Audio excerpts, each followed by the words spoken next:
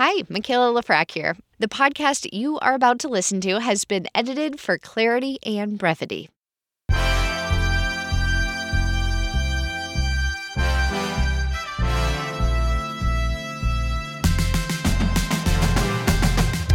This is Vermont Edition. I'm Michaela Lafrac.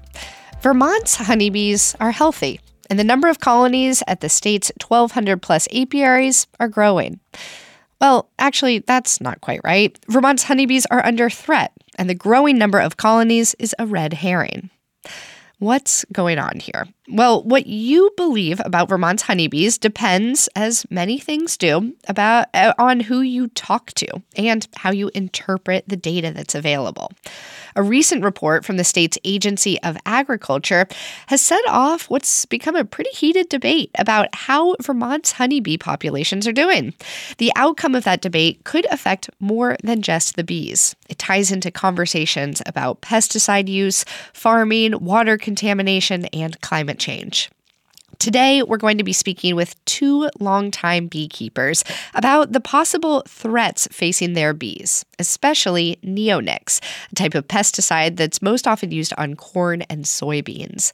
We'll also speak with a state representative from Rutland County who's introduced a bill in the House to limit the use of neonics. It gets its first hearing tomorrow. But first, we are joined from Brattleboro by my colleague Howard Weiss-Tisman. He's been reporting on this issue for Vermont Public for the past month. Howard, happy Monday. Welcome to the show.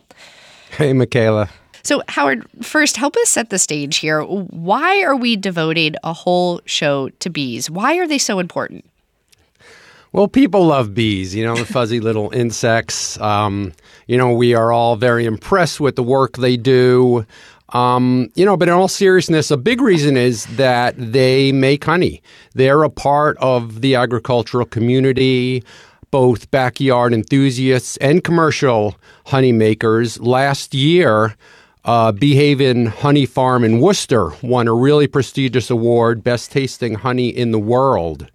So, the bees are an important part of agriculture here in Vermont. They also pollinate a lot of really important crops, apples, blueberries, pumpkins, tomatoes. They wouldn't grow without bees. So that's why bees are important.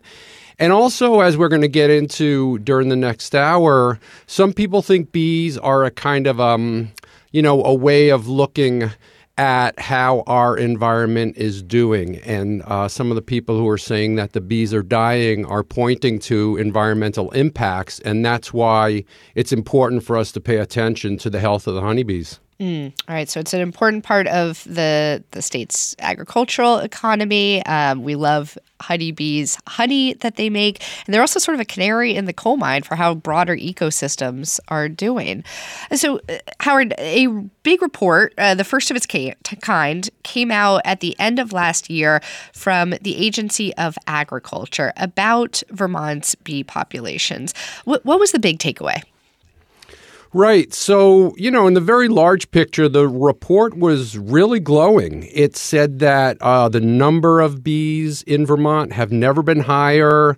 This report pointed to the health of the bees. There are a few parasites and diseases that are affecting bees all over the country. And this report said that the state's doing a pretty good job at keeping that at bay. And they were pointing to the state's registration process over the past few years. The state has kind of amped up its registration to make sure both that there's a way to control these parasites and diseases and to get a better handle on the bee industry, if you will. And all that's great. I mean, the report was really top to bottom saying that Vermont's bee industry has never been stronger. It was a really glowing report. And I should note as well that we reached out to the Agency of Agriculture ahead of today's show, and a director there who worked closely on the report was set to join us today, but they had to cancel due to illness. Now, Howard, you wrote an article about this report when it came out, and the report itself got a lot of backlash from beekeepers all around the state. Can you tell us about what some of that feedback was like? Yeah, it did. And here we are a month later talking about it. So, as I said, the report was really glowing top to bottom. I just looked it over. It did mention the threat of pesticides, but even in the report, it said that the bees are healthy and the state's doing a good job at controlling these pesticides. But after our original story came out, we heard a lot from beekeepers across Vermont who really, their story couldn't be different. They said that their bees are in crisis. They said that they're seeing bee deaths at rates that have never been seen in generations. And so they really pushed back on the state. And we've been reporting on this a while, so I'm not going to get all into the back and forth. But the beekeepers didn't really dispute the data. They more kind of took issue with the state's interpretation of it. They said that, the numbers are right, but the state, didn't interpret them right. They said that when beekeepers have a lot of loss and see a lot of dead bees, they're kind of restocking. And if the state is not taking that into consideration, they're just not looking at the right things. So they really had a lot of trouble with that report. And they were worried about it. The Vermont beekeepers sent out a press release after the reports, calling the report misleading and saying that it undermined the industry's efforts to protect and manage bees. So it was pretty strong language from them. Yeah, strong words. And what has the state's response been to those concerns? Did they change their tune? Did you talk to anybody who worked on this report? Yeah, I did. I spoke to Brooke Decker. She leads the apiary division at the Vermont Agency of Agriculture, Food and Markets, and she really stood by her report. She said the numbers are accurate. She said that the state, did its research, and one of the biggest problems Brooke had with it is just all this acrimony, and this is what she told me. It's challenging to see the divide that's happening within the agricultural community around this, pitting, beekeepers against farmers. I think we all need each other in order to keep agriculture vibrant in the state. And Howard, she just said pitting beekeepers against farmers. Let's tease that out a bit more. One of the reasons why that dichotomy has kind of cropped up, and sorry, no pun intended, is that there's been this ongoing debate over these pesticides, neonics as they're known, and the role that they play in the health of the state's honeybees and the broader environment. Can you talk us through that? Just an overview of it? Yeah, sure. So neonicotinoids are pesticides which were developed to control insects, really. And bees being insects, they are impacted by these pesticides. Now, the neonicotinoid research or industry has kind of grown, and a lot of people realize how dangerous these chemicals can be. And so a bunch of years ago, the seed companies came up with this idea of, instead of asking farmers to spray these chemicals, which can get caught up in the wind and can travel, the seed companies are coating the seeds with these chemicals. And so as farmers are dropping corn seed into the ground, each seed is caked with this kind of powdery substance that has these chemicals in it. And some people say through that process, the chemicals get absorbed into the plant. It's in the plant's fiber. It's in the plant's pollen. And that's where people are saying that the bees are kind of, as they're collecting the nectar, they're kind of catching some of these chemicals, bringing it back to the hives and getting sick. And we're going to hear more later in the show from the state representative who has introduced a bill to limit the use of neonics in the state. That'll be in just a bit. I do want to pause here, Howard, because we have a couple callers, and I want to bring in their voices here. Let's start with Fran in Weybridge. Fran, you're on the air. Go ahead. Hi, thanks for taking my call.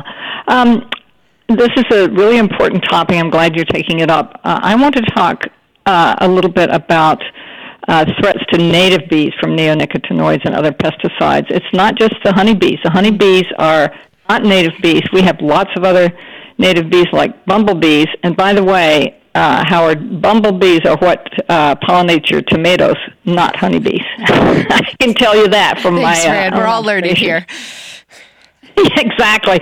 It's interesting, and it was new to me also.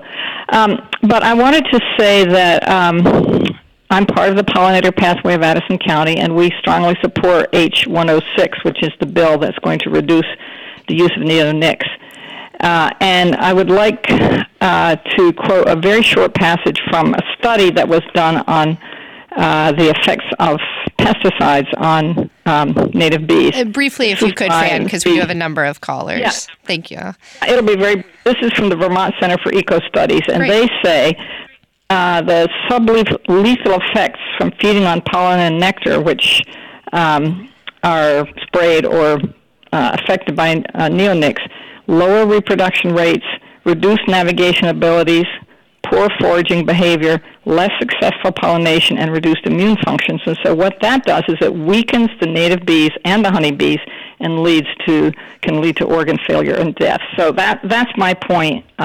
This is really important for us, and there's a lot of science behind this. This study was done in 2022 by the Vermont Center for Eco Studies. So thanks for taking my call. Thank you, Fran. And her point there being that neonics can affect both honeybees, which we're focusing on in part today, as well as native bees, which very, very different in many ways.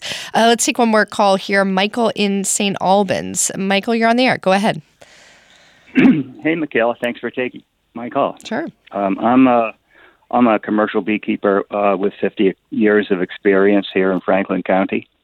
I really do know what's going on with my bees. In fact, I teach beekeeping across the country and around the world. So when I say that I'm seeing something that I don't understand in my bees, believe me, that I'm telling the truth. Now, sure, there's lots of things that can cause a colony of bees to collapse, parasite like varroa mites, some diseases. Yes, of course, we've been dealing with these kind of things, varroa mites, for 30-plus years. But when we see colonies crashing in late summer, early autumn, for unexplained reasons, we've taken care of the varroa population. We have colonies that have populations of varroa below the treatment threshold, and yet the bees are dying anyway. And so, in the recent pollen trapping scheme that we're running, we have found in one apiary in Swanton 10.75 parts per billion of clothianidin neonicotinoid. This is the neonicotinoid that comes from corn seed treating. Now, and at the same time, this is in May. Now, there's no pollen, there's no tasseling yet on the corn. So where is this high level coming from? It's coming from planting dust that drifts across the wildflowers around the field. It's coming from puddles. We had a wet spring. It's coming from puddles in the field that the bees are gathering water from. In fact, the dandelion plants that didn't get sprayed by Roundup, that were flourishing in that field, the dandelion pollen has 4.75 parts per billion. Michael, we're going to have to take a break in just a moment. I'm wondering if it's all right if I'm going to just... Go ahead. Yeah. Anything over 1 part per billion is damaging to the beehives. So I'm seeing this. I'm seeing my bees get poisoned, and that's why I'm here, to see if we can't do something about it. Thank you. Thank you, Michael. So Michael says he has 50 years of experience as a beekeeper in the state. He is noticing that his bees are in crisis, and it's not because of other issues like varroa mites. He really ties it right back to the neonics. Hearing so much concern and passion in the voices of the folks calling in, Howard. I'm wondering if that connects with the conversations that you had during your reporting and all the conversations you've had with beekeepers over the past month. Yep, that is exactly what we've been hearing from people, is that These are folks who are very passionate about what they do, whether it's a commercial beekeeper raising honey or someone in the backyard. It's something they love, and I think that as you hear in the voices of these folks calling in, they really believe that there's a bigger issue here that needs to be tackled, the use of these pesticides and how they are affecting the environment. And they think that the bees are telling us a story here that we have to listen to. Well, Howard, before we need to wrap up for our break, I do want to ask you about this group, the Agricultural Innovation Board, which has been looking into neonic use in the state. Could you tell us a little bit about it and what kind of the latest findings that they've released are, if any? Yeah, sure. So what's also really interesting about this story is that there's, it's very much under discussion, really internationally. Europe has banned some of these chemicals. Quebec also has. Right next door, the state of New York passed legislation just last month trying to phase out these neonicotinoids. So there's a lot of work being done. Heather Darby, who works at UVM Extension, did a bunch of planting last year in Aalborg and up in St. Albans, I believe. And again, a lot of this research is kind of developing. It's brand new. And what Heather Darby found is that there's really no difference between the neonicotinoid seeds and the seeds that aren't coated. So she did, different rows of corn, and she found that in Vermont last summer, the seeds that were coated with this pesticide really didn't do any better than the other ones. Darby also measured, looked at soil and looked at water. And as our last caller pointed out, she found these pesticides in the soil and in the water. Something that these seed companies are doing is that they're making this pesticide very strong and very water soluble, so it doesn't disappear. It sticks around the environment. So the research is coming out. We have that clip from Samantha Alger. Yes, we do. Get to that? Let's do it. Yeah, Let's go to that. yeah. Tell us about who we're about to hear from, Howard. So she runs the UVM Bee Lab, and she's been doing some research also. Surprisingly, there's not a lot of this going on, and so she is setting up traps and measuring how much of this poison pollen, if you will, is on bees and what they're bringing back to the hives. And this is what she told the House Ag Committee last week. We've got beekeepers all around the state that have put pollen traps on their hives. So as a bee comes in, the pollen is pulled off of their legs and falls into a trough. And then we collect that pollen and send it to a lab at Cornell. And we're finding about a quarter of the samples coming in to have neonicotinoid residues on them. And so these are neonics that are insecticides that the bees are coming in contact with during their foraging bouts while they're foraging maybe 1 mile to 3 miles from their hive, and then getting it on their bodies and then coming back into the hive. And we're finding it in the pollen that they're collecting out in the environment and bringing it back. And very quickly, Michaela, I'll just point out, this research that's being done in Vermont, it's really cutting edge. The scientists here are working closely with folks over at Cornell, and they're really doing some of the most advanced research on these chemicals in the country. Well, Howard, it sounds like you've landed yourself on the bee beat for the foreseeable future. Lots to follow, and we're going to dive into more of these threads later in the hour. We do need to take a short break here, though. Howard Weiss-Tisman, thanks so much for joining us today. You bet. Great talking to you, Michaela. Bees, as we know, play a key role in our ecosystem. They produce honey and beeswax, but they also help maintain biodiversity through pollination. Today on the show, we are looking at Vermont's honeybee population and some differences in opinion on how healthy it has been. Just this past weekend, the Vermont Beekeepers Association discussed this issue at its annual winter meeting. Their keynote speaker, Andrew Monkress, is one of our guests today. He is the owner of Lemon Fair Honeyworks in Cornwall, and he's a former president of the Beekeepers Association. Andrew, welcome to the program. Thanks for having me. Really glad to have you here. And we are also joined by Chaz Mraz, a third generation, is that right? That's right. Beekeeper and honey producer with Champlain Valley Apiaries in Middlebury. His grandfather founded the business in 1931. Chaz, welcome back. Thank you. I'm also a past president of the VBA. You are as well. All right. We got, a lot of them. two former presidents here. This show is stacked. All right. First, before we dive in, I'd love to hear a little bit more about each of your businesses, how long you've been doing it, how big they are. Andrew, let's start with you. Well, we've been keeping bees for almost 20 years now, and we're based out of Cornwall. And we produce honey, comb honey, and then we also produce a lot of queens. They're mostly sold through a bee supply company called Better Bee, and we raise nucleus colonies as well. In a good year, we try to sell bees to people who are getting started in the business. And I heard that some folks in line of business will take their colonies out of state during certain parts of the year to help with pollination in other areas. Is that something that you all do? Chaz and I are both stationary beekeepers, and there are plenty of migratory beekeepers that move their bees around. Both paradigms work for beekeeping. We pollinate farms, but we leave the hives there year-round. And Chaz, tell us a little bit more about Champlain Valley Apiaries. Well, Michaela, you gave a great introduction. So, yes, my grandfather started in 1931. We're almost pushing 100 years here. And we are honey producers as well.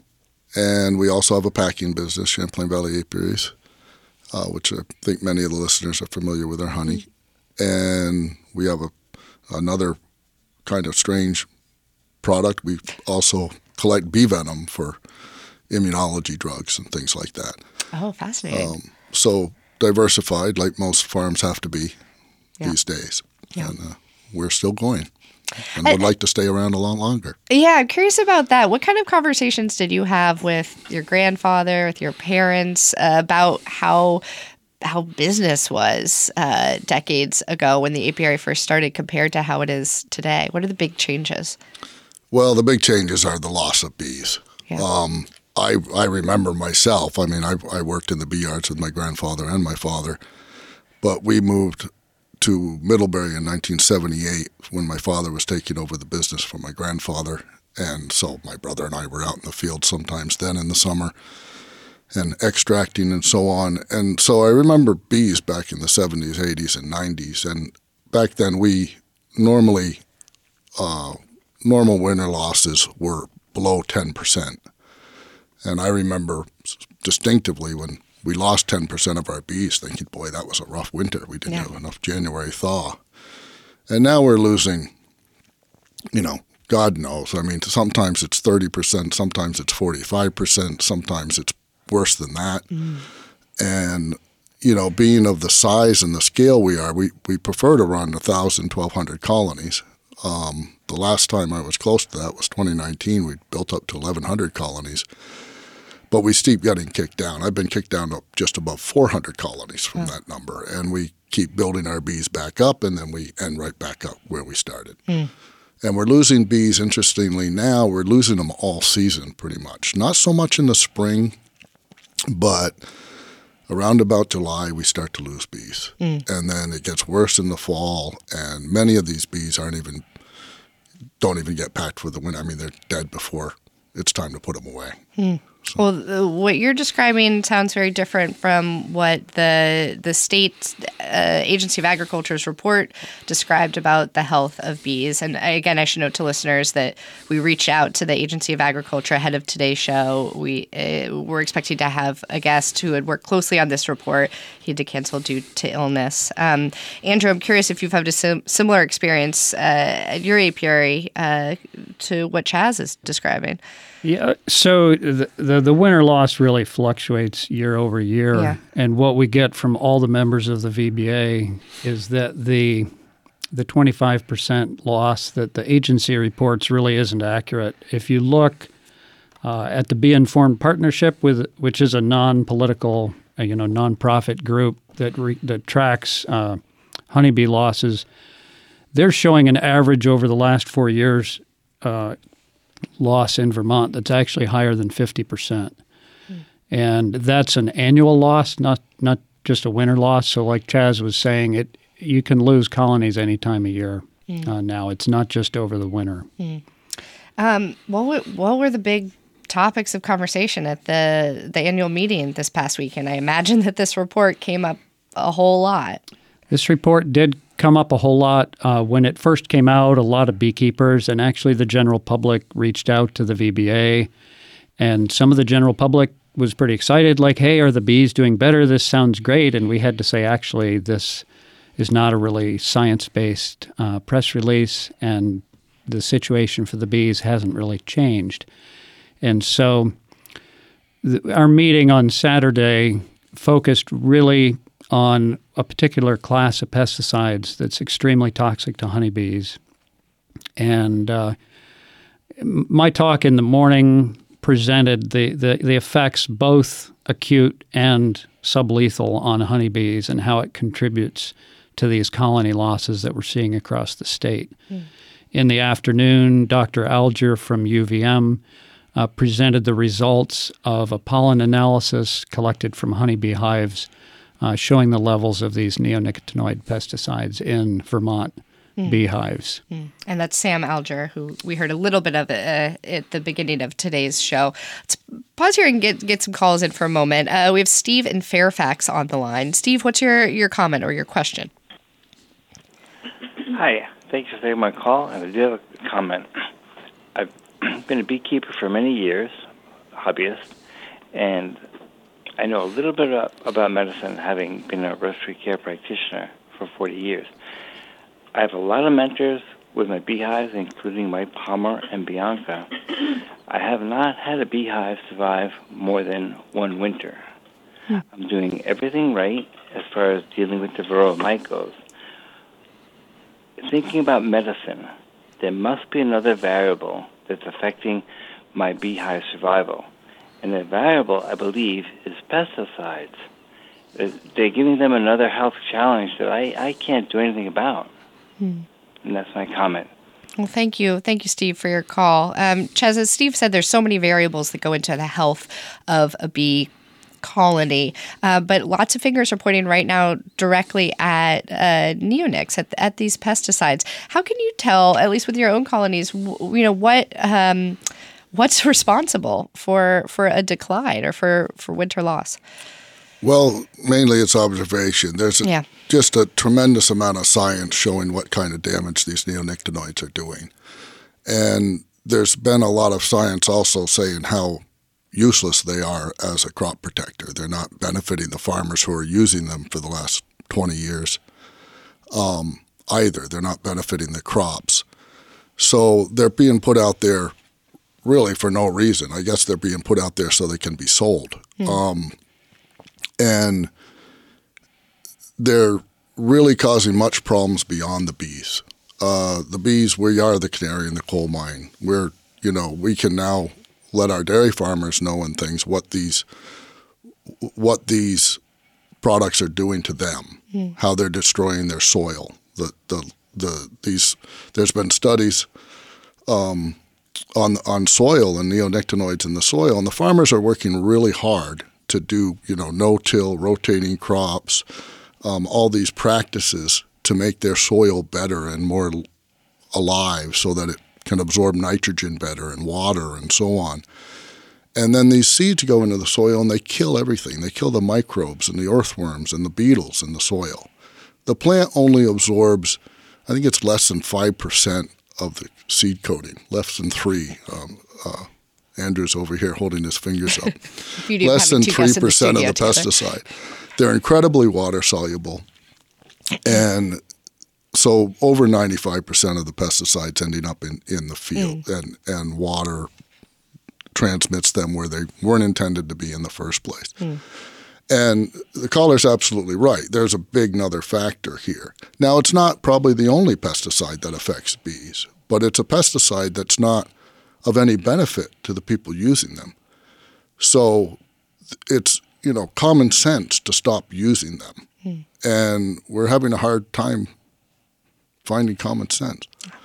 Well, I do want to bring in one more voice in the conversation. We have online Representative Robin Chestnut Tangerman, a Democrat from Rutland County, who's the sponsor of this bill we've been hitting on to restrict the use of neonics in Vermont. It's known as H706. Representative, welcome to the show. Thank you, Michaela. So we've been discussing for a while now the potential effects of these neonics on honeybees, on other pollinators. What made you decide to work on this bill this session? Well, the use of neonics and the impact on pollinators has been evident for quite a while, but it's been really difficult to find a meaningful action. And the thing that changed in this equation is that New York State just passed a bill over time prohibiting the use of the sale and use of neonics, particularly treated seed. New York State is big enough to drive the economic change needed to drive seed companies to set up alternative programs, distribution systems for untreated or alternatively treated seed. New York has 1 million acres under cultivation with neonic-treated seeds. And so they can actually drive the change, and we can help support them in this quest and benefit from the partnership. And Quebec has also somewhere recently limited the use of neonics, right? Quebec did this in 2019. Right. And so we actually have 5 years of data from their experience, which is really helpful. People like Andrew, your guest on there, and one of your guests, and Samantha Alger. Yes, Dr. Alger, have great data and are doing a good job of collecting data from elsewhere, from their own experiments. The data is very clear. It's the political will and the economic will that has been lacking so far. And I think this is a great opportunity.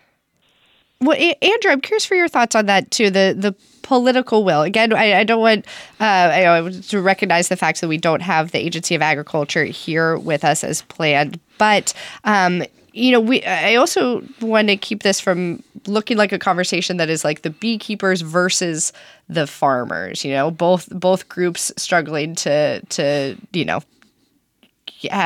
keep their businesses alive. Andrew, first, I'm wondering what your thoughts are on that kind of dichotomy.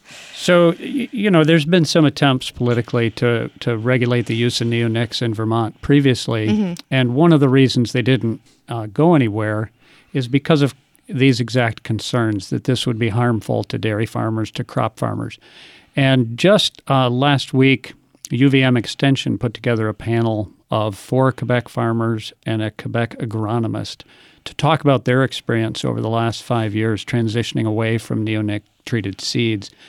And the big takeaway from that is that all 4 of those farmers saw no change in their yields. They did not have pest problems. There is an alternative seed treatment that's still legal in Quebec at this point, and some of the farmers switched to using that on some of their acreage, but they quickly found they didn't even need that seed treatment. So what we're seeing is there's, as Chaz was saying earlier, there's no economic benefit, there's no yield benefit to using these treatments. The seed costs less without the coating applied to the seeds, and the benefits to the pollinators are huge. Representative Chestnut Tangerman, is it then just a question of education and communication? Well, I think, Michaela, your frame of this is really critical because this is not oppositional. This is not beekeepers on one side and farmers on the other side. Farmers are stewards of the land, and they take that very seriously, and want to do what is beneficial for the environment. This helps them to have a healthy ecosystem with healthy pollinators. So it's really not an either or one side versus the other. It's a matter of finding where they overlap, which is broadly, I think, in this case. And the problem is that farmers have been told all along that they need these tools or they will suffer crop losses. What we're finding out is that these are valuable tools, but apparently they don't need them, or not to the extent Quebec went from virtually 100% treated corn seed to 0.5% treated corn seed and has suffered no significant crop loss. That's pretty compelling. I want to grab a couple more calls here. First, we've had James waiting very patiently on the line. James, you're on the air. Go ahead. Yes, thank you. It's a very interesting topic. I think your guest, Howard, at the beginning of the program, he began by talking about how important bees are because they make honey. And by the way, they have an impact on the environment. He has that completely backward. Yes, of course they make honey, and that is an important economic engine for the state's agriculture. But honey is a byproduct of what the bees do. The bees' pollination is so important. It's right up there with photosynthesis.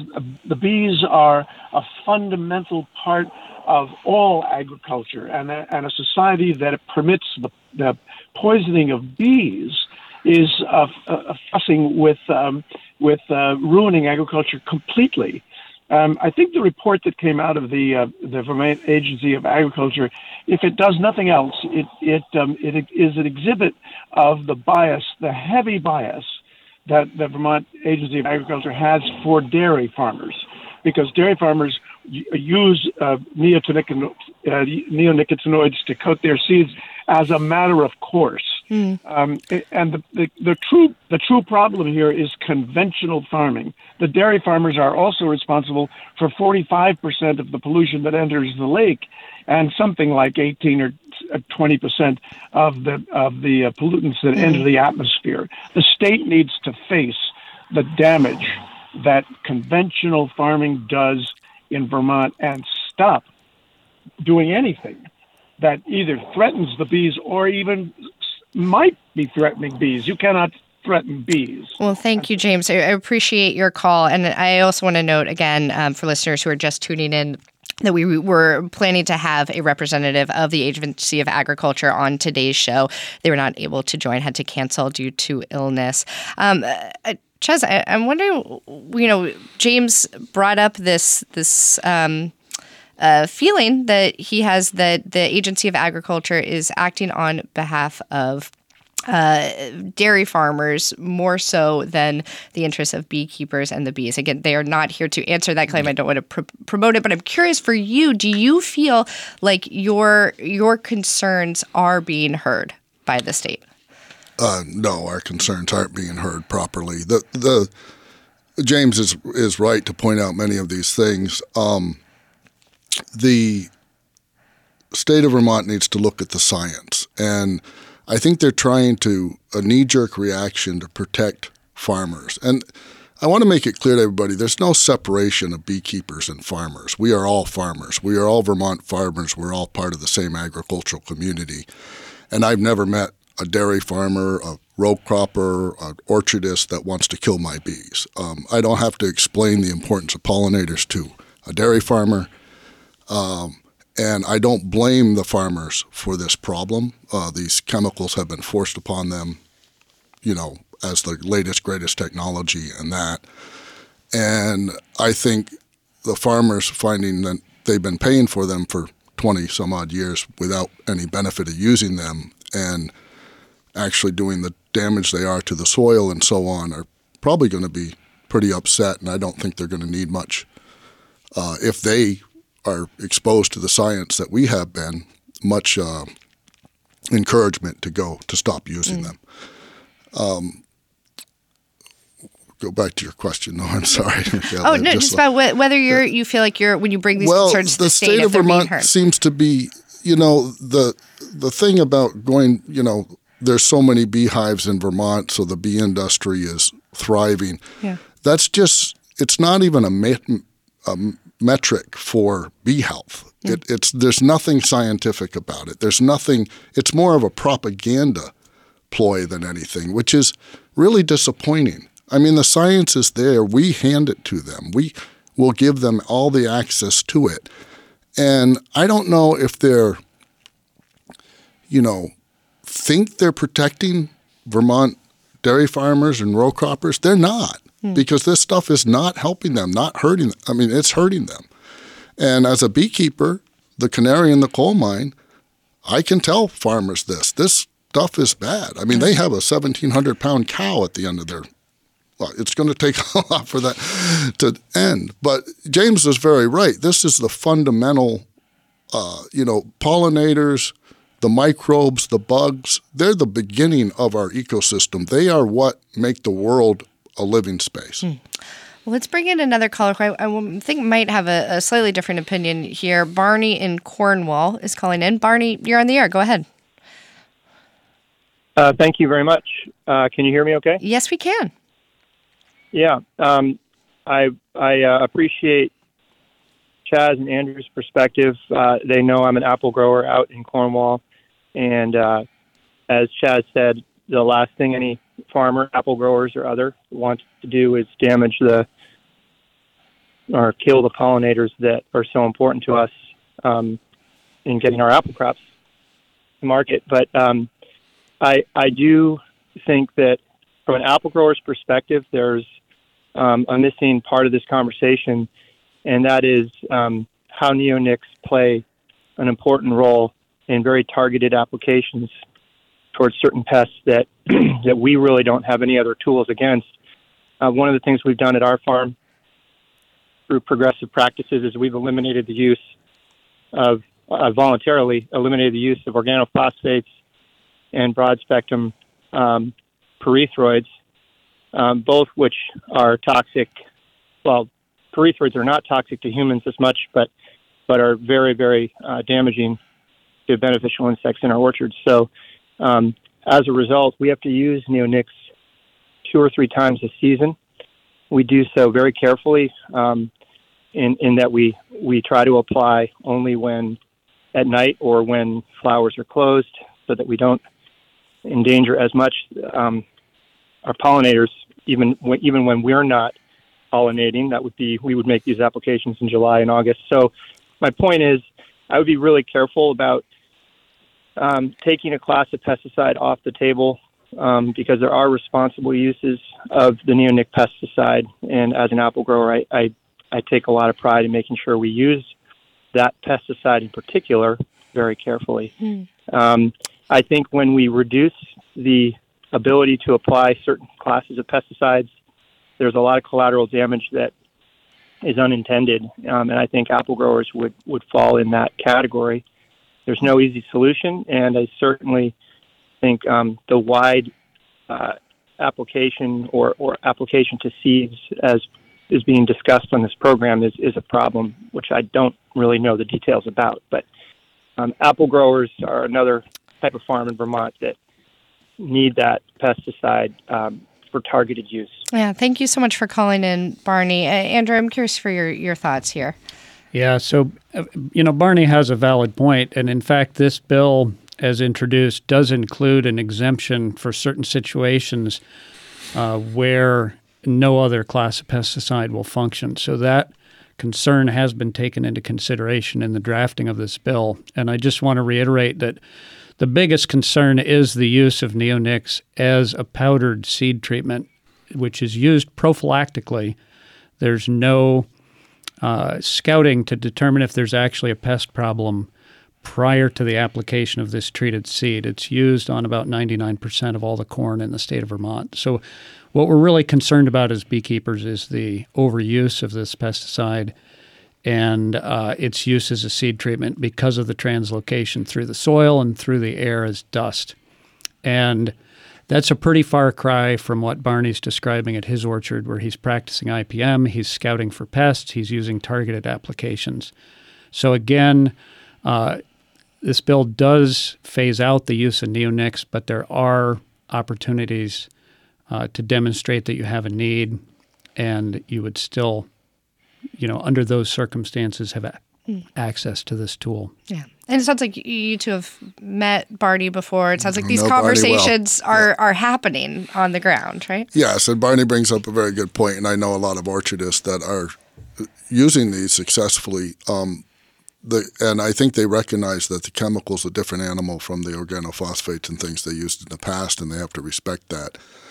But I think using a chemical properly, which they're doing, and not prophylactically and not when it's not of any benefit, is a whole different world from what we're talking about. I would not want to take those tools away from Barney, and I know he's responsible orchardist and he's using them responsibly. And I think most are. I think most farmers are responsible. They want to do the best they can, but they need the right information. Speaking of that information, we received an email from Paul in Calais who writes, I've been keeping bees as a sideline in Vermont for 30 years. Used to be a lot easier. I was mostly hands-off until the early 2000s. Now I lose hives every year, mostly over winter. And not always, and often not always, because I'm behind in my treatments. Every year, Paul writes, I fill out the state apiary registry form, and there's no question asking how many hives I've lost.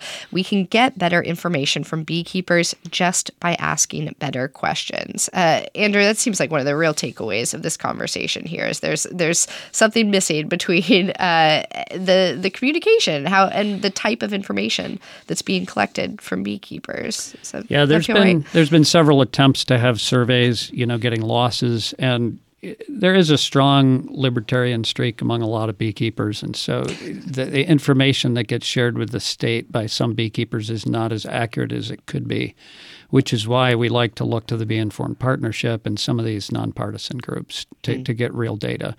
And UVM is also collecting loss data and as well as the pesticide data. So there are sources for good information out there. Well, lots more to talk about here, especially as this bill moves its way potentially through the legislature. Andrew Muncrist with Lemon Fair Honeyworks in Cornwall, thank you so much for your time today on this. We're also joined by Chaz Mraz with Champlain Valley Apiaries. Chaz, thank you. Thank you, Michaela, for having us.